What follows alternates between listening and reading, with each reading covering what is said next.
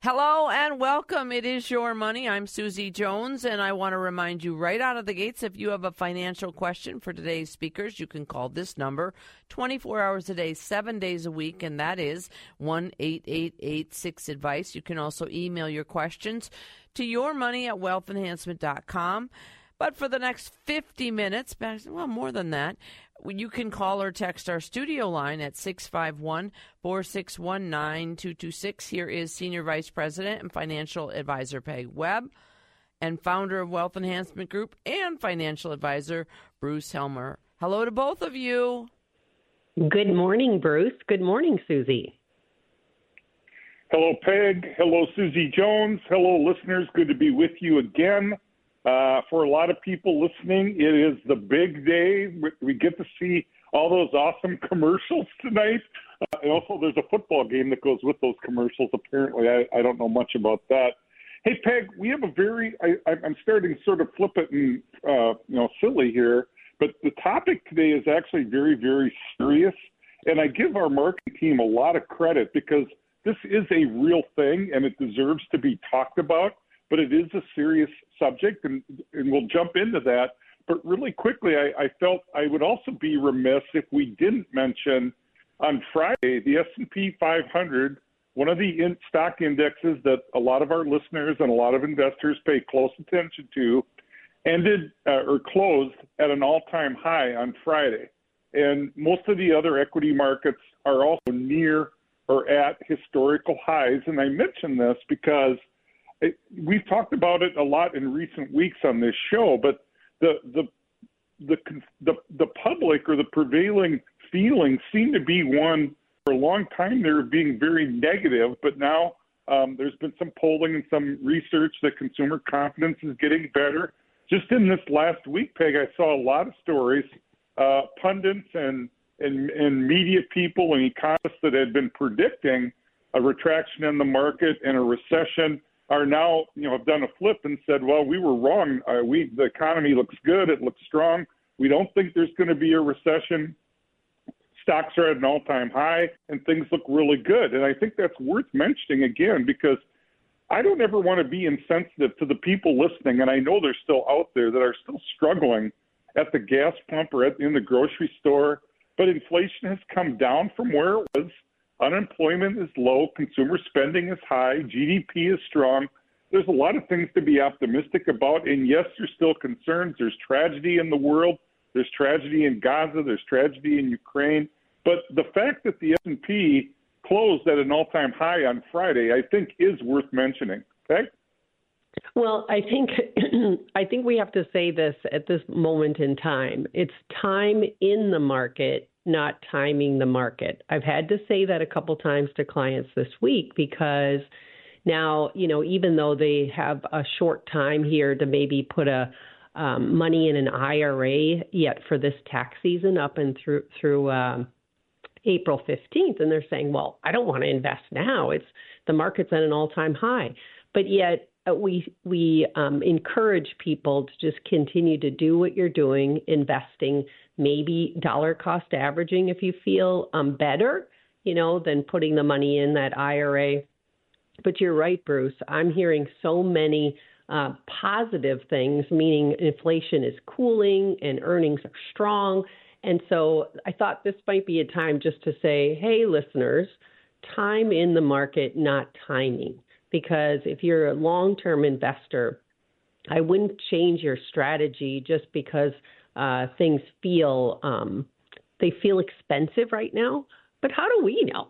I mean, we don't know if it's expensive right now or not. If I did have that crystal ball, Bruce, then I would tell all my friends and family, and my clients and anyone who would listen that, hey, now it's time. But as we know, we don't have that crystal ball. Bruce?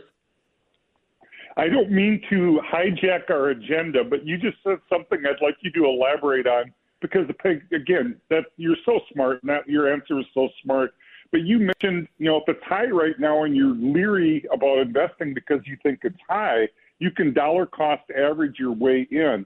Really quickly, before we go to our main topic, just tell people what you mean by dollar cost averaging. Yeah, so right now, if you wanted to add to your IRA and you're over 50 years old, you get to put in $7,500. And if I said, okay, well, I have to get that in by April 15th, but if you deposit it into a money market currently and you'd say, okay, I'd like to take $1,000 of that each month and invest it instead of investing the whole $7,500. Now you're moving that $7,500 to your IRA right now, and you're just putting it in a safe spot, and then you can automatically put $1,000 in over the next 6 months. That's more of a feel good than it is maybe the best thing to do, but I find that clients will then invest versus just sitting on the sidelines and trying to pick that very best day to go in. Bruce? And it's really the same way that we all invest in our 401ks or our retirement plans throughout the year, right? We have a little bit withheld from every paycheck. So if you get paid twice a month, 24 times a year, you make a contribution to your retirement plan at a variety of different market prices. Sometimes it's up, sometimes it's down, but you just do it consistently. You can do the same thing, dollar cost average, get in a little bit at a time over a period of time. If it feels safer to you or gives you the ability to be more comfortable or sleep better at night. Very good stuff, Peg. And again, I didn't know exactly that we were going to go down that road, but I'm glad we did. So the topic for today, Susie, Peg listeners, the marketing team, again, great topic, is being a saver or a spender wrecking your marriage. And what do we mean by that? So for you and your spouse or your partner or significant other, it's very important that you're on the same page, and it's very important that you communicate. Peg, the statistics are out there. We know that roughly, half of all marriages end in divorce, and we also know that one of the reasons cited is disagreement about personal finance. People fight about money. They argue about money. And I think, and not to take the punchline of the whole show, I think a lot of it comes back to communicating. We are so taught to not talk about money. Like talking about money, what you invest in, what you make, is like this taboo thing that we're not supposed to talk to other people about. But in terms of your personal relationship with your partner, it's critical that you communicate and talk to each other. And I think that communication can alleviate a lot of problems. So again, the show basically is if one is a spender and one is a saver, how do you put those two things together and make the relationship work, Peg? Well, and you and I actually deal with this all the time in our client meetings, because with the introduction meeting, I'm actually working very hard to find out how they feel about money and who is the spender and who is the saver. Are you both savers or are you both spenders? But normally the behaviors, the way that we kind of figure out which side you're on is, do you buy things just for, maybe it's a habit. You don't even need these things. If you purchase items that are just 2 days later, they're forgotten about. And if I mention the word budget to people when they're sitting there, I can tell instantly. Like they'll either roll their eyes or they'll look at each other and kind of laugh and smile. We also have the clue of how much money do they have, like in a savings account or a checking account. If it's very, very low, we know that either they're great savers by swinging it somewhere that they would maximize their earnings, or it's just going out for possibly material things. And then also, if you're a saver, the questions come and say, well, what have you bought lately? I mean, you can just tell if people do not spend money, that, that's maybe something they were taught, or, when they grew up, their parents didn't spend a lot of money. The one thing that we encourage all the time is, saving money automatically, and I call it hiding money from yourself. If there's any way that, like you mentioned, Bruce, a 401k at work or a 403b, if you just have your employer pull that money out before it goes into your paycheck, then the odds of you saving more are so much higher than if you have to do it yourself. And so, being a spender or a saver, I'm not saying one is bad and one is good. It's just we're talking about relationships right now. And how do you raise the probability of success between you? And I like what you said, Bruce. Number one, communication. But number two, being open to possibly changing. Bruce?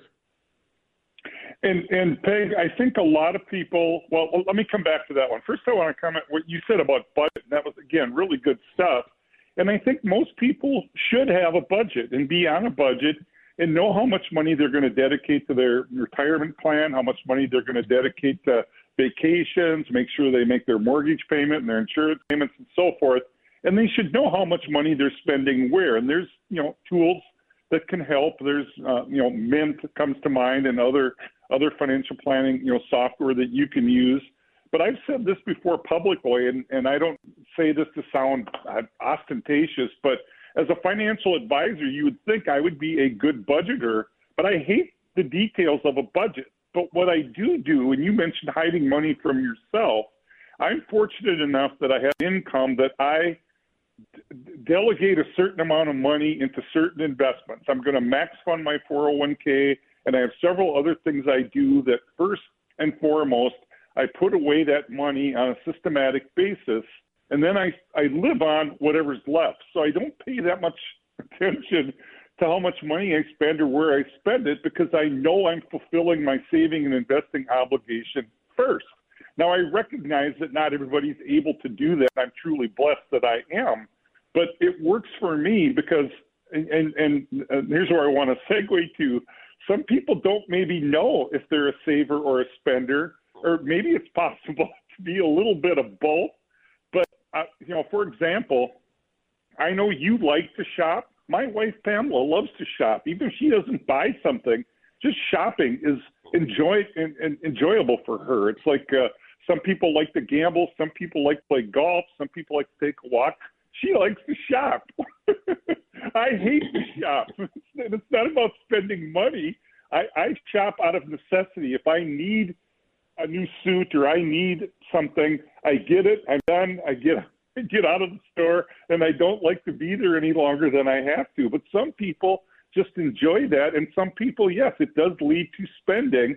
They like to buy clothes or nice things or whatever they want or new golf clubs, and most of that stuff just doesn't appeal to me. So I know that I'm a saver and investor, and I'm a spender by necessity, not because I like to or want to. Okay? But that's what we see so often. Relationships doesn't mean that you're identical, which actually I would say probably not a good idea.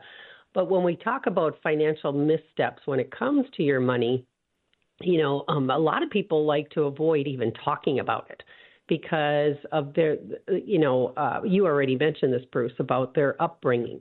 And what I'm finding in the meetings is, it kind of changed a little bit when women went to work and women, finally are earning close to what a male would earn.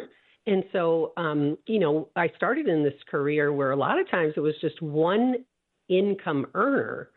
And the second person was the person that took care of the entire, house and the life and the children. And, so I find today, though, when I meet with couples, you're starting from about the same basis of a start, meaning you still might have a spender and saver, but yet it's almost easier to talk to them about blending their relationship when it comes to money and having honest communication about it. And I'm finding, too, Bruce, in the meetings that they're very open to talk about money, where it used to be they were a little bit hesitant, even, and I'm talking about 25 years ago, even hard to get them to pull out the answers to the questions that I'm asking. So that kind of leads me to control issues. Bruce, I love control, right? And what my husband and I did is that we, in the early days, I was a spender. I'm like, I'm making money now. I'm going to go spend it. Well, you have children and you have all these expenses and you want to buy a house. We literally put cash in an envelope for the money that we could spend in a month. Because when it's in your checking account or your savings account, and I'd say today, easier than ever to pull out money that maybe you shouldn't spend, that was a way for us to just control how much we spend, recognize what we spend, and, at what point in the month does the money run out? And then we'd had to make some changes based on that. So it's going back to really simple ways of just creating discipline in the household and actually doing it together versus one having control. Bruce? You mentioned something really important. So a lot of this, again, you mentioned control. A lot of the potential problems, in addition to lack of communication, end up being just other personality things. Somebody is a control person, the other one is not. And again, to me, it comes back to also, we talk about all the time, and we can't talk about it too often. We talk about it on this show. We certainly talk about it with clients. We talk about core values. What's important to you? What are your goals? What are your aspirations? When do you want to retire? What does your life look like when you retire? What's on your bucket list? I don't like that term, but people know what I mean. I like live it list, but what's on your live it list or bucket list? And I think, Peg, when we do that, it helps people focus on what they both actually want, and they might recognize, okay, if you are a spender, you might recognize, hey, all this spending is delaying some of these other things that are actually more important to me than that thing I just bought that I might or might not even use or wear. And I think once we help people focus on goals and core values and what's really important to them, it helps the communication, it helps them be in sync together, and it helps them make financial decisions to be able to achieve what's truly important to them, which maybe we lose sight of in the day-to-day living. Peg? I often say, Bruce, that I wish I had a psychology degree in addition to, a financial degree, because we deal with this all the time. And we're asking questions for people to open up and talk to us about that. And then today, you mentioned the 50% divorce. We work with tons of blended families. So now you've actually added a little bit more complexity, to having these conversations, combining finances. And more times than not, I see that things, depending on the age of the new relationship, I see that they keep their own, and I have to do 2 financial inventories at sometimes. They come to the meetings together, but they truly, have their own financial inventory, and then they share expenses. And so it gets to be more complex than just, people just having one way of doing things. We had to add more ways of doing things within Wealth Enhancement Group when it comes to clients' finances. Bruce? Peg, as is often the case, we hit a thread or we go down a road and I get excited and I jump on that and I sort of don't pay any attention to the outline that we have.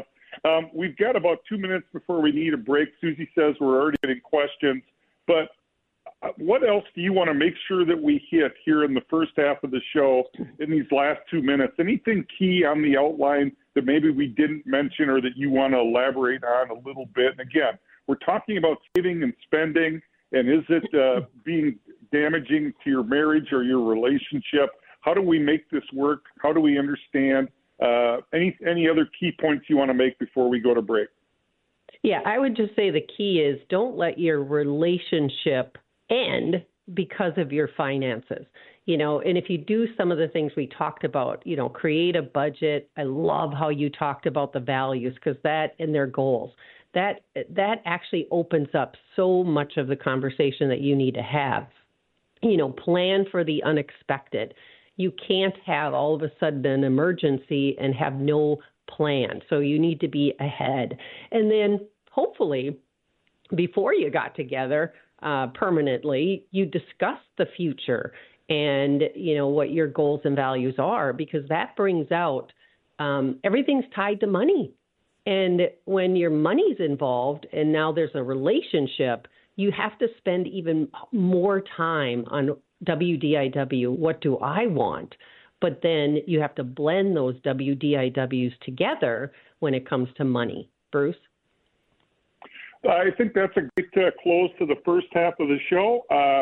Susie, I think the whole second half, probably we can let listeners drive the show. Or Peg, if you think of anything else you want to make sure that you mention while we're still on the air, we'll come back and start with that. But otherwise, I think we covered it pretty well, and we can let listeners drive it. Susie? All right, very good. And the number he just mentioned, 651-461-9226, that is our talk and text line, which means if you call 651-461-9226, you can actually ask Bruce and Peg your question directly on the air. But again, we do take a number of text questions, so if you want to text it, it's the same number, 651-461-9226, 651-461-9226.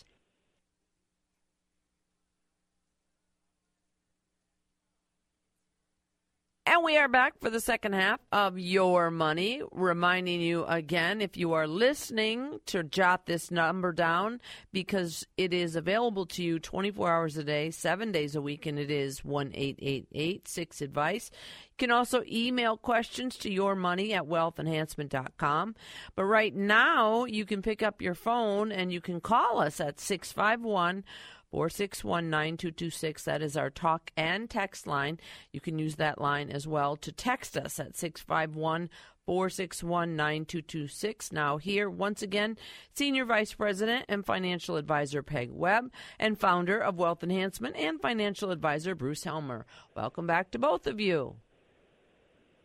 Thank you, Susie Jones. Thank you, listeners, for staying with us. If you joined us late, Peg and I today have been talking about, is being a saver or a spender wrecking your marriage or your relationship? And some of the things, do a quick recap, what we talked about in the first half of the show.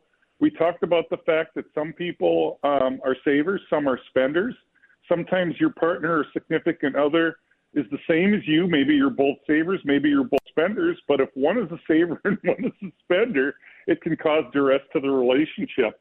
Some of the missteps that people often make, poor communication, maybe keeping secrets from one another. We didn't really dive into that, but there's statistical data that people have admitted they sometimes hide money from their partner or their significant other and don't tell them about it. I think that's a bad practice to get into.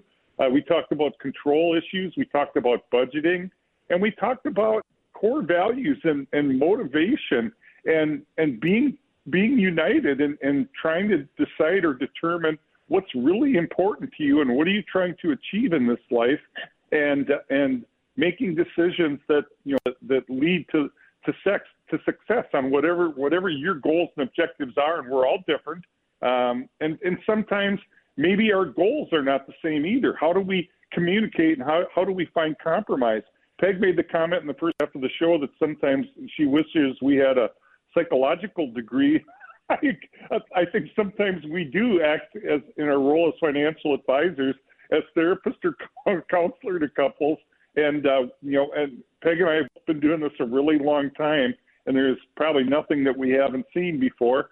Peg talked about hiding money from yourself, about putting money away first, in addition to budgeting, make the commitment to saving and investing for your future. And again, I think our bottom line here is you can coexist and still have a great relationship if one is a saver and one is a spender, as long as you communicate, as long as you agree on the big stuff, when you want to retire, what your life looks like in the future. You can get over these control things. You can figure out a budget. We don't want arguments over money or arguments over finance to be the torpedo that ends a relationship. Money should not cause people to break up, and we think even though it happens, the statistics tell us it happens. We think it's avoidable if you just work at it a little bit, if you talk. And anything you want to add? Otherwise, I think we're ready to let listeners take us home. The only thing I would say, Bruce, is I'm witnessing the younger people, let's say, 45 and younger. They have caught on to the communication that is necessary when it comes to money. And so when I'm meeting with these younger people, I'm like, great, at least you guys are okay just having this conversation. Where I think our generation was a little bit more closed about money. And once again, I think it's because of how we grew up. And I think we're encouraging our children to be very open and have an understanding. Bruce. That's a good way to close it. Susie, let's let questions drive the rest of the show. All right, 651-461-9226. This texter writes, I have $180,000 invested in the S&P 500 in a brokerage account. My advisor wants us to set up tax loss harvesting, which is now an automated service that they provide. Is that a good idea or bad idea? Thanks. Love the show. Question. Love the show. That's awesome to hear that. Thank you. And it's a great question. Now, Peg, as is often the case, a reasonably straightforward question can take us down a lot of different roads, and there's a lot of things that we can unbundle here. So, talk a little bit, if you would, please, about tax loss harvesting, which I could also see us, mentioning rebalancing and these are all kind of subsets of proactive portfolio management. But tax loss harvesting, what is it? Good idea, bad idea? How does it work? We've talked about it before, but it's a great question, and it's something we certainly could talk about more often.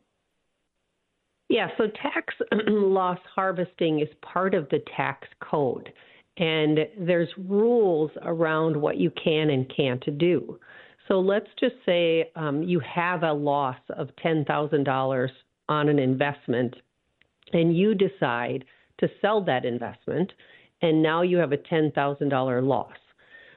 If you have no other activity, additional losses, or any capital gains, you're allowed to take $3,000 off your income tax, on the front page of your income tax off, and not pay and take a deduction.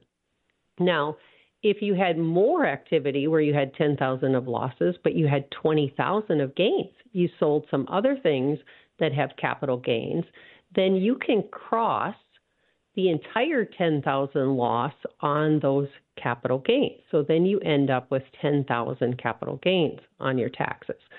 The question that we have here is they are in the S&P 500, and it sounds like they're working with a financial advisor, and they have a system, and so does Wealth Enhancement Group, has a system to automatically identify if there's some losses. And then what happens is the losses will be taken for your benefit, so that if there is some gains, you're able to cross at the end of the year. I'm a fan. If you have a sophisticated, trading investment team like we do, I love the idea of them being able to do that for us. Now, sometimes it's a computer, but even at Wealth Enhancement Group, it's a hands-on technique that we use, and some clients, don't necessarily want to take losses because that means that they may have to take gains as well. I love the strategy, and I'm hoping that everybody recognizes that that is a good tax strategy and not just do it at the end of the year, but here we are at the beginning of the year, and your financial advisors are already mentioning maybe we should turn on this feature because it may benefit you. And it benefits people that are, really benefits people that are in a higher income tax brackets. Bruce? So that was excellent. I'm just going to add a little bit and then, prompt you with another question. The way I explain it to people, Peg, in terms of the strategy, because it seems counterproductive. If we're selling something at a loss,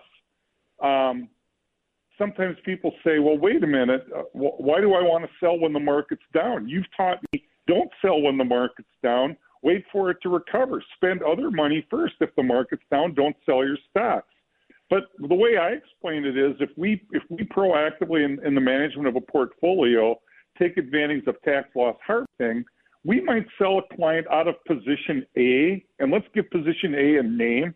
Let's say that's a large cap domestic portfolio, large cap stocks in America.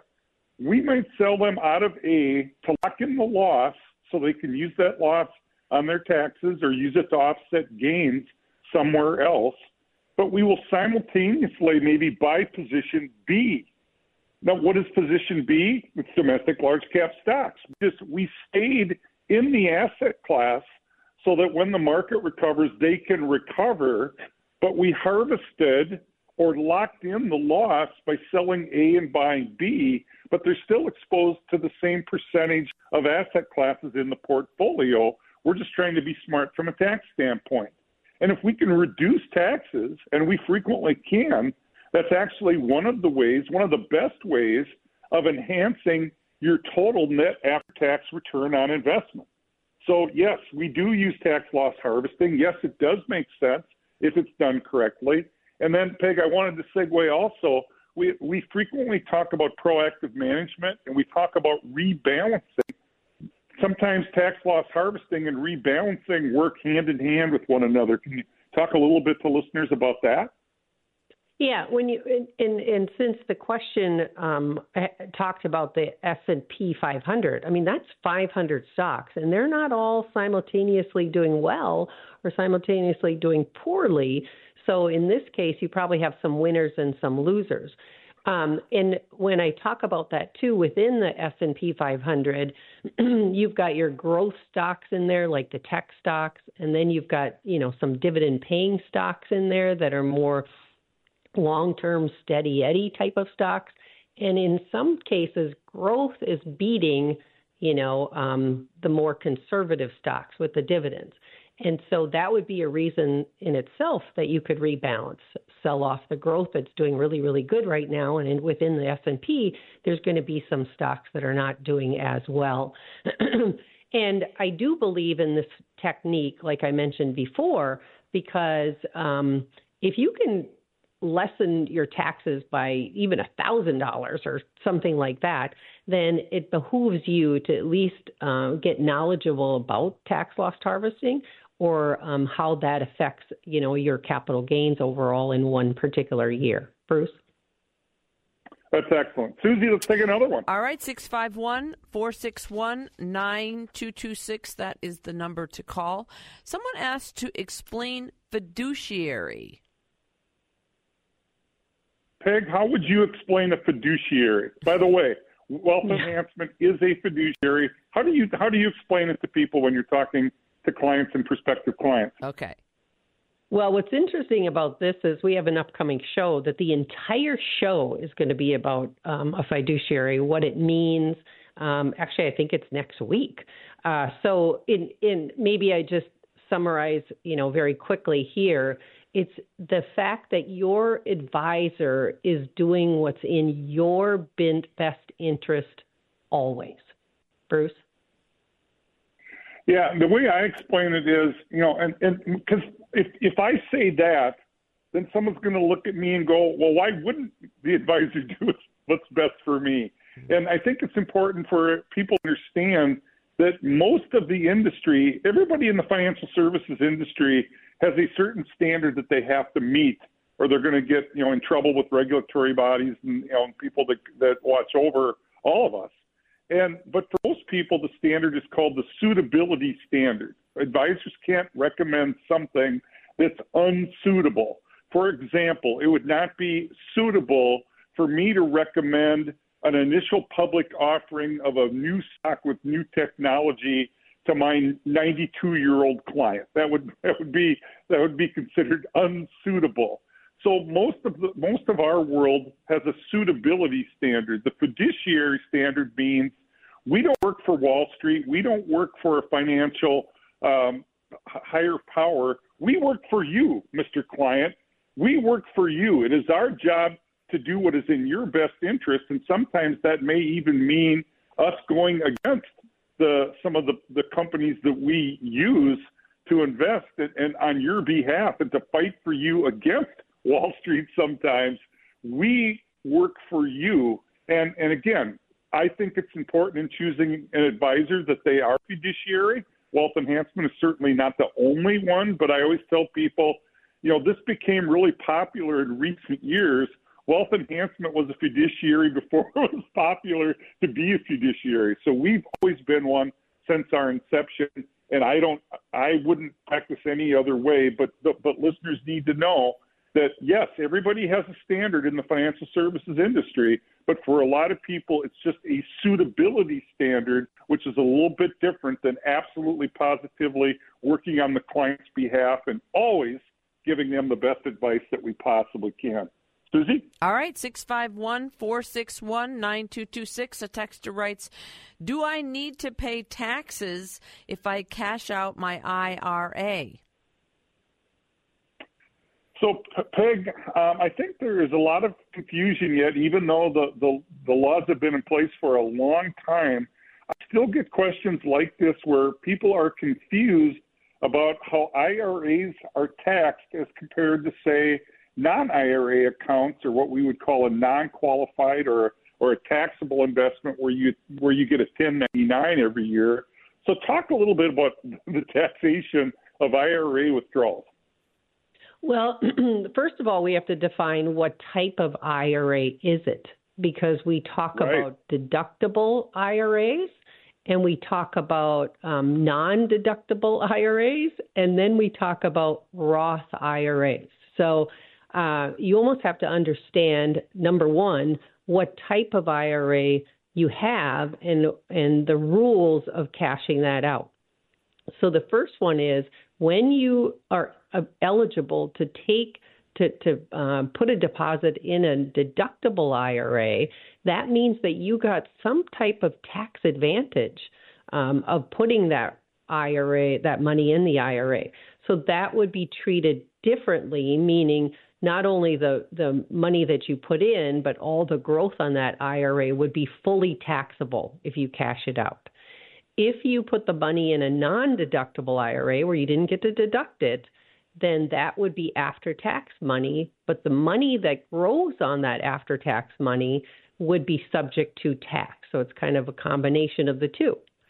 Then all of a sudden Roth IRAs come out and you're able to put the money in a Roth IRA and you don't get a deduction for that. But then the earnings are tax-free provided that you follow all the rules. So it's important that when you ask the question about, I want to cash this IRA in, do I have to pay taxes? It depends which one you're in and actually for how long, because some of these IRAs have a time frame that you have to be in, like the Roth IRA, before it would actually ultimately be tax-free. Bruce? Yeah, and the way I heard the text question, I thought of traditional IRA or traditional 401k, but I'm glad you pointed out the differences between them, Peg. So on a traditional retirement plan or a traditional IRA where you put it in on a pre-tax basis and you get a deduction for that contribution the year that you make the contribution, when you withdraw that money, it's going to be treated as taxable ordinary income, just like a paycheck. And if you end up dying and never taking those withdrawals, and let's say you leave it to your children, they have to withdraw that money out, and then they have to pay the taxes. So on a traditional 401k, traditional retirement plan, traditional IRA, that's always going to have a tax lien that follows it wherever it goes. Now, that doesn't mean it was a bad idea. You got a deduction for that contribution, so it lowered your taxes the year that you made the contribution. You didn't get any 1099s and pay any taxes on the growth or the gains all those years it was gaining. But Uncle Sam is basically saying, look, we'll forgive those taxes, but we won't forget that you still owe us, and we know that money's out there. And in fact, if you don't start to withdraw under current law by age 73, Uncle Sam's going to insist that you do because they want to get their taxes. So using traditional IRAs, using Roth IRAs, and using taxable accounts, so taxable, tax deferred, and tax advantaged. We call it tax diversification, and it's smart to have all three types. Susie, I think we can sneak in one more. Let's do it. My mom's been in a senior center for a year. We sold our house a year ago. We have been told to use the house money first. She does have a savings account with money in it. Can we gift that money to her children, and will the state of Minnesota go back looking for that money if she becomes aware of the state? I guess kind of understand what they're trying to do there with the money. I've heard this before. Yep. Yeah, this is a complicated one. I maybe shouldn't have said we'll take one more, Peg, because I don't know if we can do justice to this in the 2 minutes we have left. But you get the gist of it, right? I think they're trying to protect assets from being used and spent down to pay for assisted living or health care. Quick thoughts? Yeah, the rule is there's a 5-year look back. So when you fill out a form, you have to disclose all of your assets. And even if you gifted that money away today, they better not spend it. A lot of times that people will take the gift and then they'll open up a separate bank account and not touch it, because they know that if mom lives past 5 years, then they have the right to come and take that money from even the people that you had gifted the money to. So, Bruce? Yeah, and then again, it can get a lot more complicated than that. There's a lot of potential strategies. There's a lot of things to do that can be done. Sometimes this can be an ethical issue in terms of is it right or fair, or you kind of cheating. But we always tell people, Peg, in situations like this, consult what's called an elder care attorney. Wealth Enhancement has attorneys on our team, but we can't be a practicing lawyer. Again, as a fiduciary and a financial advisor, we can't also prepare legal documents. We can give advice, but ultimately, in situations like this, trying to protect assets, who owns the home, who gets what money, how do we keep it from being used for healthcare expenses? It's a specific type of law called an elder care attorney, and we always refer our clients to elder care attorneys that we like and trust and have a good relationship with. Susie, I know we're out of time. Yes, we are, but for anyone who did not get their question answered, there were a couple of ones we did not get to. Want to remind you, if you're listening right now, you should write this number down, 1-888-6-ADVICE. You'll get somebody online there right at Wealth Enhancement, 24 hours a day, 7 days a week, 1-888-6-ADVICE. Also, you can email questions to yourmoney@wealthenhancement.com. Make it a great week.